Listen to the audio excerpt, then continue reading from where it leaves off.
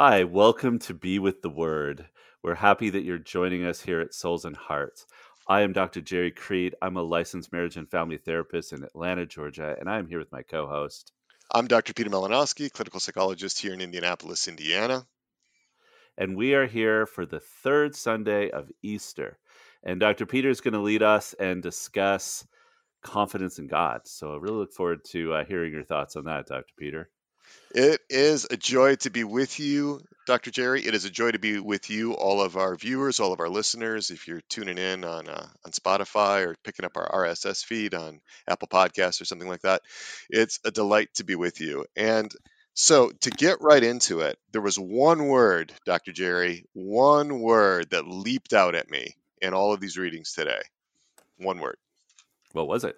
And I'm glad you asked. It actually came out of the responsorial psalm. One word that came out of the responsorial psalm, Psalm 16, and here it is. It's from this passage. Therefore, my heart is glad, and my soul rejoices, and my body too abides in confidence. Hmm. Confidence. And that's something that is that lots of people are struggling with in these particular difficult times. So Mm-hmm. I really saw all of these readings revolving around that central theme of confidence in God. Confidence in God. Here we are in the Easter season in difficult times, right? With this pandemic and all of the churches closed, or at least for many of us, the churches are closed. No access to the sacraments, no access to the Eucharist. A very odd set of circumstances we find ourselves in, but that does not negate Psalm 16. So, Confidence in God. Dr. Peter, what do you mean when you say confidence in God? Like, how do you define that? How do I define that? So I actually looked this up and I went to St. Thomas Aquinas and I thought, what does St. Sweet. Thomas Aquinas have to say about confidence? And his definition of confidence is short, succinct, and it's on point. And that is confidence is a hope fortified by solid conviction. A hope fortified by solid conviction. And so we want to unpack that. What does that mean? It means that hope is firm, stable, it's constant, it is not shaken. So this goes beyond just trust. It goes beyond just hope, but it's hope that's fortified by solid conviction. So it's sort of like hope or trust taken up to the next level. It's an order of magnitude greater. And So, so a lack of conviction, right, leads to a lack of confidence. a lack of conviction leads to a lack of confidence, right? Because then you're just in the realm of optimism or wishful thinking, or you're not really gripping onto the conviction. This is where we hold on to it with our soul, hold on to it with our being, right? It gets beyond feelings. It gets beyond just the vicissitudes of what's going on in our internal experience in the moment. It's what I call soul set, right? Sort of mindset, heart set, soul set, body set, right? Soul set is like, what is our fixed position of soul? That holds constant in spite of all the psychological churn that we go through in our day-to-day lives. So So, in like our society is so secular, so relativized. Like we do kind of put our own feelings on a pedestal as if that is what determines everything. So, how do we help people, or how do we get this conviction, this set conviction, that feels to me like what you're describing is, unwavering kind of sense that, yeah, this is correct and I'm going to hold on to it. How well, do you that get that?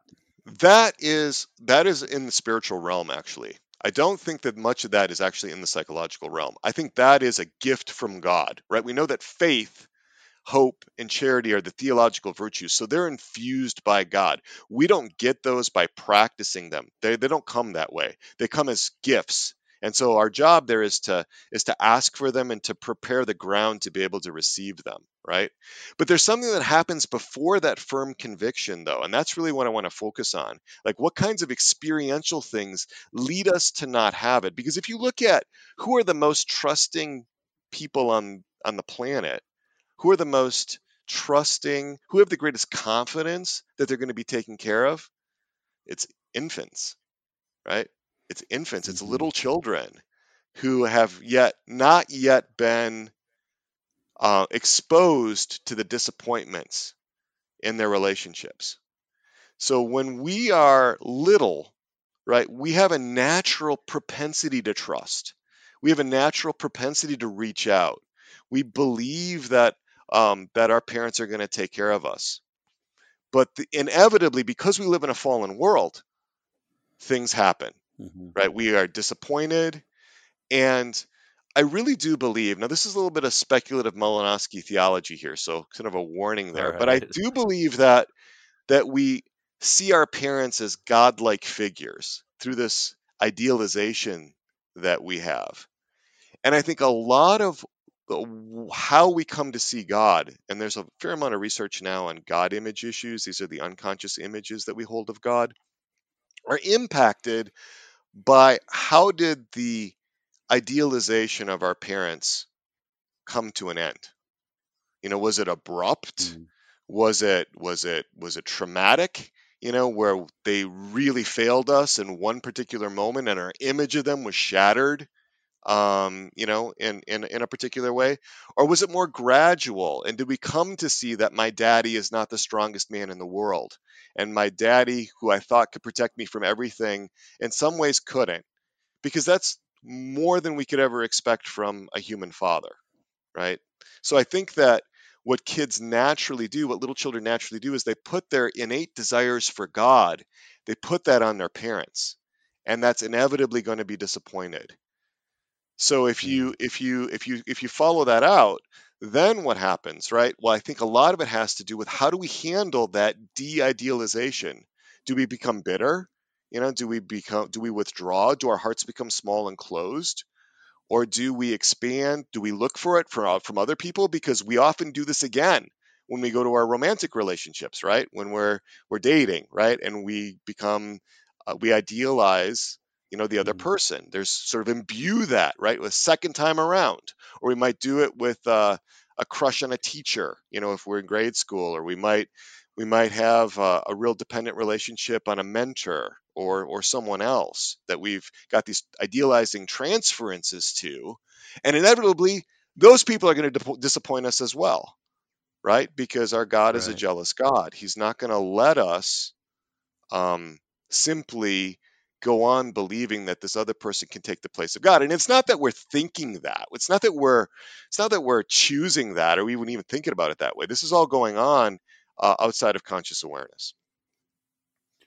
So we've done that in a sense to you're still talking about others, but ultimately, are you saying that those early parental kind of de-idealizations that kind of happen based on various things is also transferred to God so that we That's don't transferred to see God, God? right? Yeah, so we de-idealize God ultimately. We're told things about Ultimate, God yeah.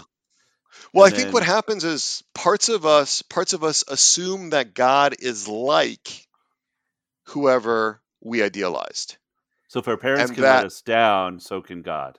God has let us down, right? God has let us down. I think there are parts that of us that hold on to whatever unresolved issues we have with idealization, hold on to those, and they generalize that to God, because these parts of us are just working off of what they've experienced, right? So if we had an experience of, you know our parents being distant, it's very likely that we're going to experience God as being distant. And again, that's where we can't trust our feelings on this, right? Because there's this kind of experiential knowing in quotes, I'm doing the air quotes here, knowing in quotes that is actually not true at all. It actually doesn't reflect who God really is. And so Right. that's why we can't just rely on our own subjective experience to tell us who God is. We actually need divine revelation, and we need faith, and we need to be open to God showing us who he really is, because he can't correct what we've got wrong unless Hmm. we let him in. He's not going to Yeah. invade us. He's not going to intrude. He's not going to violate our intellect and our will because he respects our freedom and he loves us with his deep and abiding love.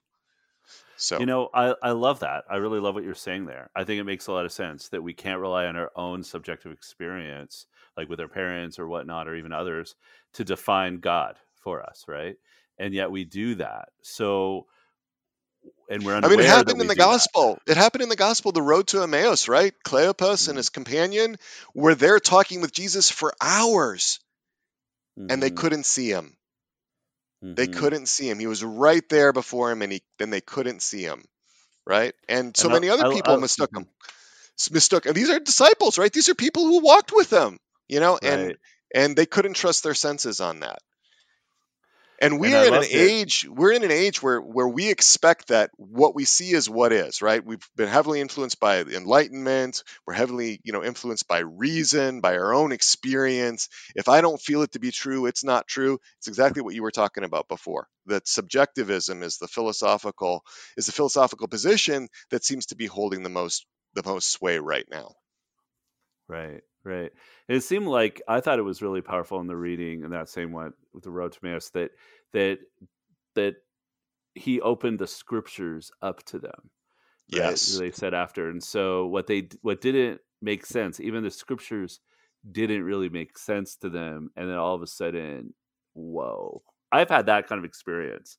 I had that experience in college when I took a Hebrew scriptures class, and it was taught by a Protestant minister that was a very liberal denomination, and I was, a little more tratty back then, and I was just like, "Oh, what's this guy gonna have to say?" Right. And but I was a class and everything, and I Right. was curious, and I actually, with my Catholic education, didn't know the Old Testament very well. Like I didn't know it like I knew the New Testament, Right. and so I was looking forward to this class. And man, I was not disappointed because he opened it up like I saw, and he made the connection to Christ, and I saw how all the paradigms, all the metaphors, everything were fulfilled, and it was like bang, it was like brain expanding. All right, Uh, so let me stop you right there.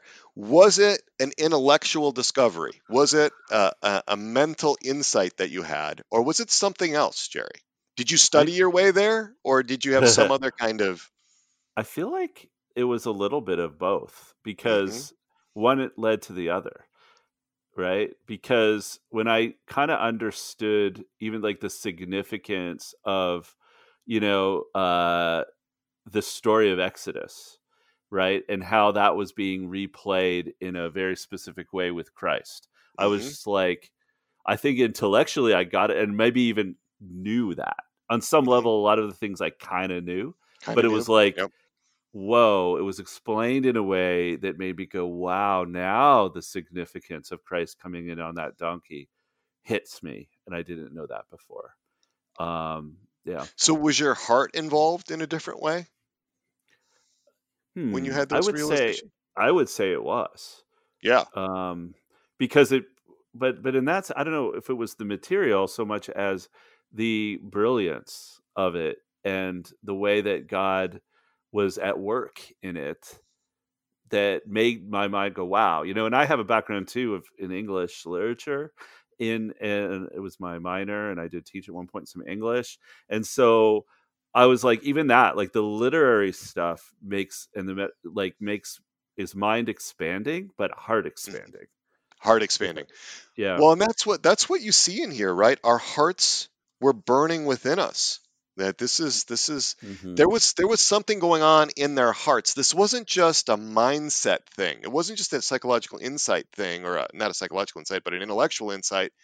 It was a relational, heart-based thing, and we've got to have both, right? So these Yeah. wounds that we get that lead us to de-idealize, our parents or whoever else, whoever raised us, whoever, whatever other relationships we had, they actually blind us to who God really is because of the assumptions that we carry from those experiences, especially if they're unresolved, right? So Right. so that's what I work with clinically because I'm a full time clinician. I work almost full time. For those of you that may not know, this is not like Dr. Jerry and mine's like main gig. This is a little thing we do on the side. It's getting bigger now that more and more is happening, but we're still like almost full-time clinicians. So we're working with this all the time. And that's what I'm finding over and over and over again. And you can take spiritual approaches to this psychological stuff, and it's not nearly so helpful as taking psychological approaches to the psychological stuff, because this is issues around human formation. This is issues around like what's happened psychologically, what's going on in memory, what's going on in the brain in terms of the neurology of this, and so forth. And that's where like the background that we have as trauma therapists is really helpful, right? So Right. we're just going to bring some of that So in. so you mentioned that, Peter. So clinically, I'm really curious because I see that too, and I will see people where I can see some aspect of who this person really is. Obviously, not the way God fully does, but Right, some objective aspect that they don't see. right. Right, like some way in which they are putting on God, their parents, or something. And I'm curious how clinically we do that. How we help them make the bridge. Is it intellectual? Are we doing something to activate the heart? What are we doing clinically to get there? There are four major pillars that I talk about. And I got actually into this in episode 4 of the coronavirus crisis Carpe Diem podcast that I do. Four pillars, right? There's the mindset, which is the mind, the intellect. There is the heart, right, which is the seat of the emotions. There is the body, and it's amazing how much of this is actually wrapped up in the body, especially in the brain. And there's the soul. So those four pillars are things that I'm working with all the time clinically, and you actually want to make sure that you're addressing all four of them. Actually started out with the mind. I was trained originally in cognitive behavioral therapy, so we focused almost exclusively on the mind. Then moved into more psychodynamic stuff, and then really got much more into the heart and much more into the importance of emotions. And then as a trauma therapist, I got much more into the body, right, and all the bodily stuff that's associated with this. And then obviously from the very beginning, very much integrating all of this into what does it mean for our souls. So yeah, it's all of those things. We actually have to be working in all of those realms, or something really important is going to be missing. And we want them all to Mhm. come together to be integrated. That's what our negative experiences, our disillusionments, our idealizations, all of that. They actually lead us to sort of fragment, to become less integrated. And when that happens, we start to really misinterpret things. So Mhm. I think some of our Lord's command to become like little children, like, the kingdom of heaven is made up of such as these. Let the little children come to me and do not hinder them, which is one of my favorite verses, is about us being much more integrated and much more free and much more small and much more humble.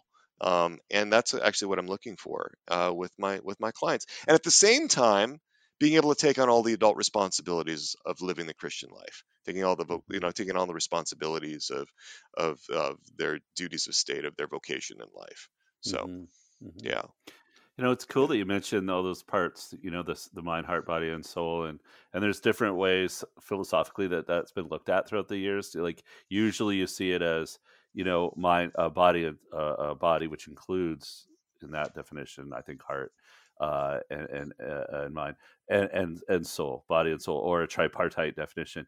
And I always, because of my background in the Byzantine approach is to look at the nous, right, which is I guess the Greek word that gets sometimes defined as heart, but isn't really just the emotions. it's bigger than It's that. Yeah, yeah, and yeah, so sometimes the nuances in the Bible make it tricky to know what are we talking. Are we talking more mind here? Are we talking more emotions here? Something else? And in the Eastern tradition, the nous is the faculty by which the soul connects to God, and that faculty gets obscured with the fall.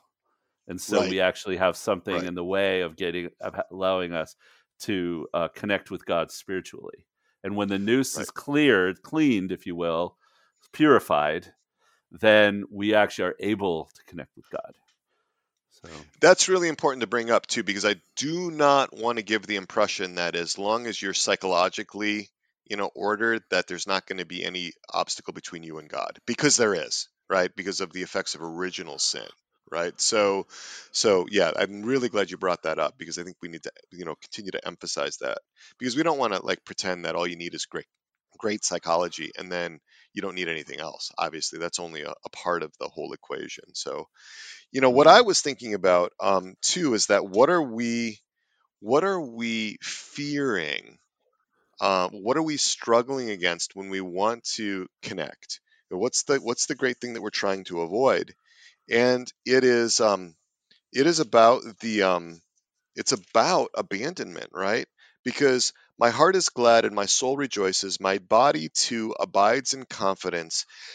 And here's why. Here's why. It comes in the next verse. Because you will not abandon my soul to the netherworld. This is about attachment. This is about connection. This is about not Hmm. being abandoned. And if you look at what we always struggle with when we go through de-idealization or when people disappoint us, it's a kind of disconnect or a kind of abandonment. It might be small, but there's something about not being connected, not being in relationship.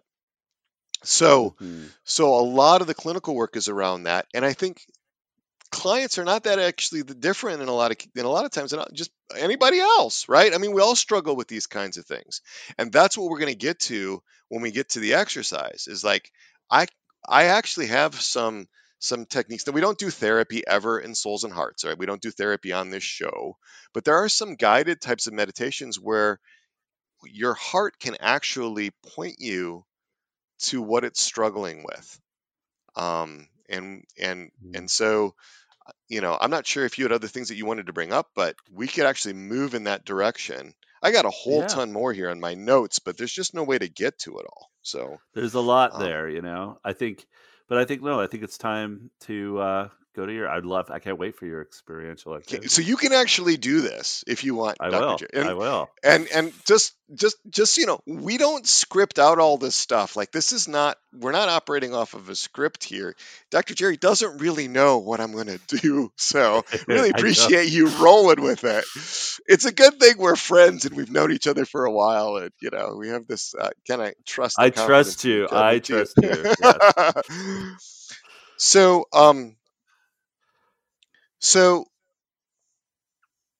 we're actually again looking at in Souls and Hearts, we're always looking at what are the psychological obstacles to us being able to receive love from God and being able to love him in return. We don't really deal with spirituality generally. We're not, this is our specific niche, the psychological and the spiritual. How can we, in the human realm, in the human realm of human formation, how can we resolve conflicts and so forth to clear the way psychologically for a deeper and more abiding relationship with God? So that's why our patron is John the Baptist, right? Because he is preparing the way, right? So that's what this is all about. So it's not going to be the whole answer to everything for you. We're not actually we're not spiritual directors, we're not priests, we're not any of that. But we are looking specifically on the psychological impediments. So that's what you're going to see these exercises focused on. So it's an important part of a well-balanced approach to spirituality, right? It's not the whole thing. Um, so I'm gonna lead you through a little experiential exercise. If you're ever uncomfortable with any of these things, uh, listen to that. You don't do them if you don't want to do them, or if you happen to be driving or in some other situation in which you can't give this your full attention. That's fine. You might want to pause it and come back to it later. We don't want you to be sort of like just surprised by something in a situation in which you don't have the time or space to work with it appropriately. Um, but I'm going to invite you to just take a couple of breaths, slow, deep breaths if you're willing to do this. Just allow yourself to slow down. And when you breathe slowly, you're letting your body know, you're letting your nervous system know this is a body based thing, that it's okay, that you're in a safe place, you're in a secure place.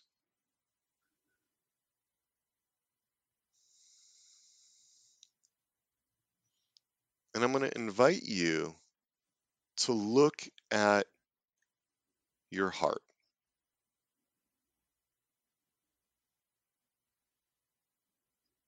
I'm going to invite you to see your heart in your mind's eye.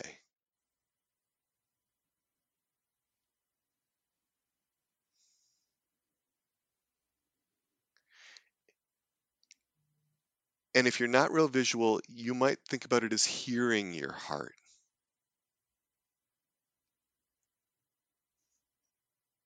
Hearing your heart in your mind's ear. Experiencing your heart in whatever way works for you.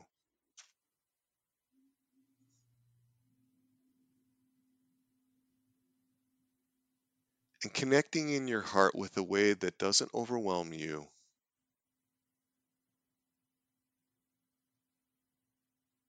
but shows you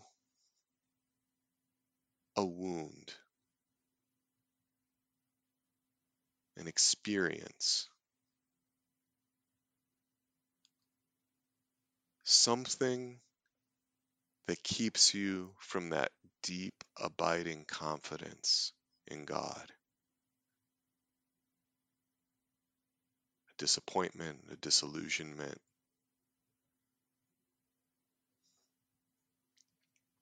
It might come up in terms of a word, it might come up in terms of just an image. If you're already deep into it, go ahead and pause this and go with it for a little bit.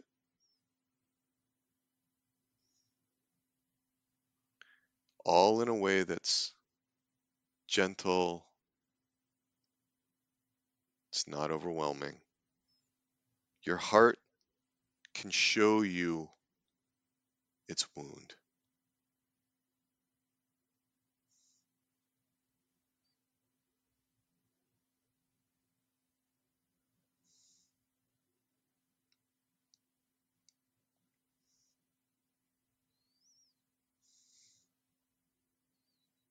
If you're open,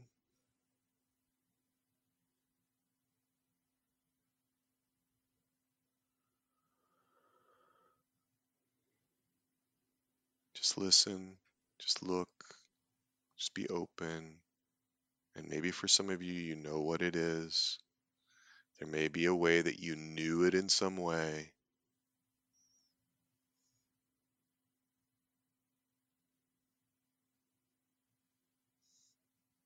Something with dad, something with mom or grandpa, some other person in your life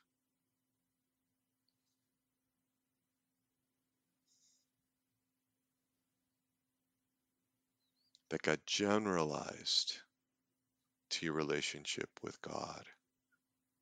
Or maybe your relationship with the Blessed Virgin Mary, your mother.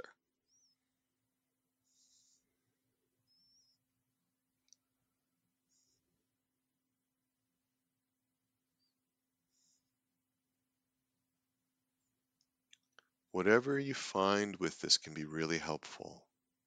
You may have a reaction you don't quite know what to make sense, how to make sense of it. It's okay. It's information, right? You may not be able to get to everything at once, and that's okay.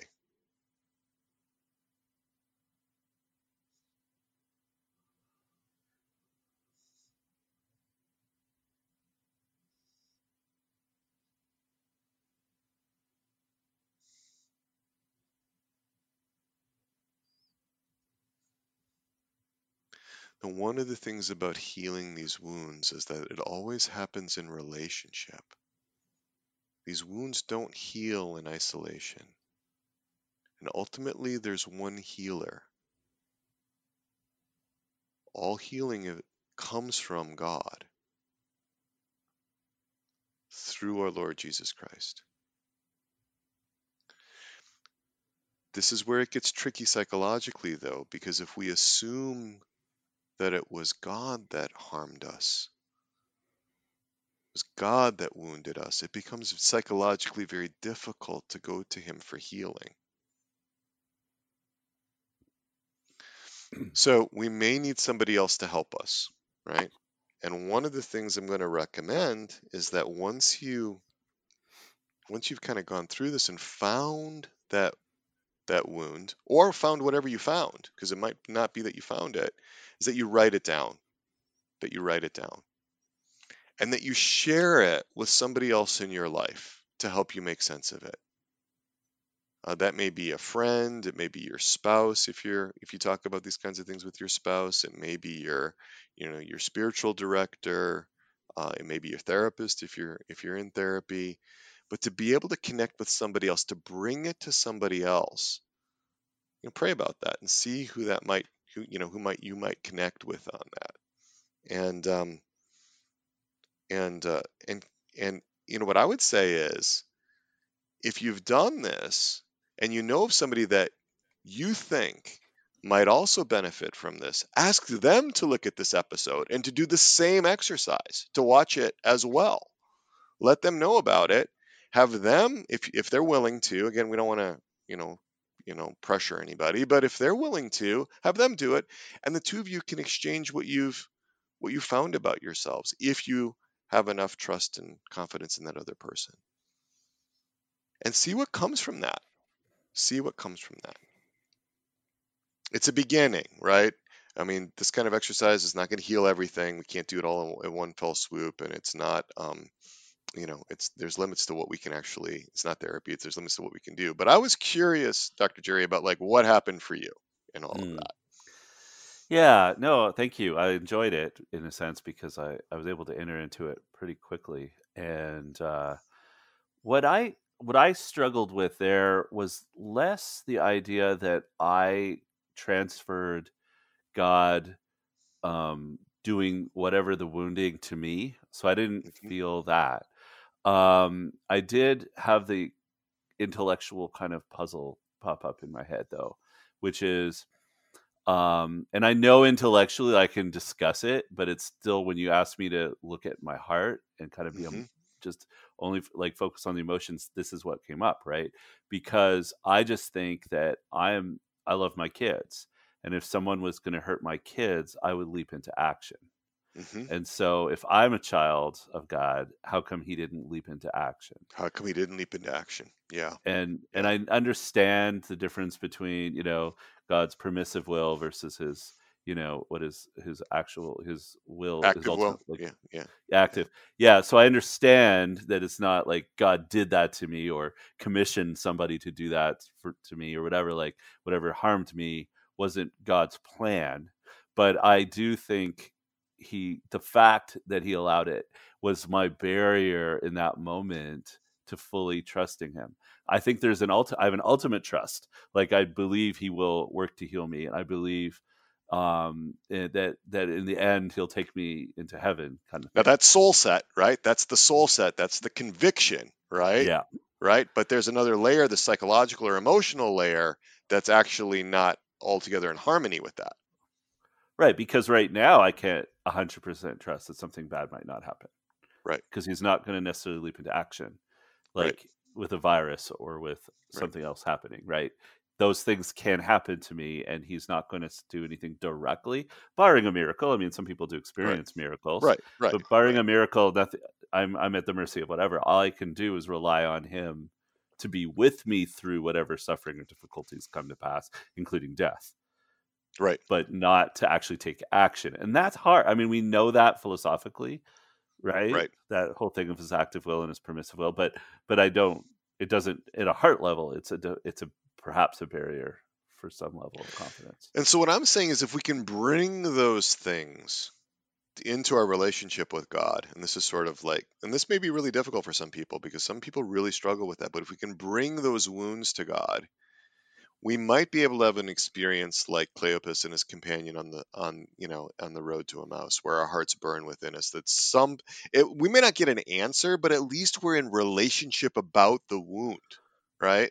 Um, and most of the time, people are not like mistaking what happened that whatever their whatever happened to them on a human level for God actually doing it, but they are questioning about the repair. How can I go back? How can I, because a lot of times there wasn't a repair, right? There wasn't a resolution. There wasn't some way that rupture in the relationship was ever resolved adequately. And so that's what we question about, whether we can actually have that repair with God. right?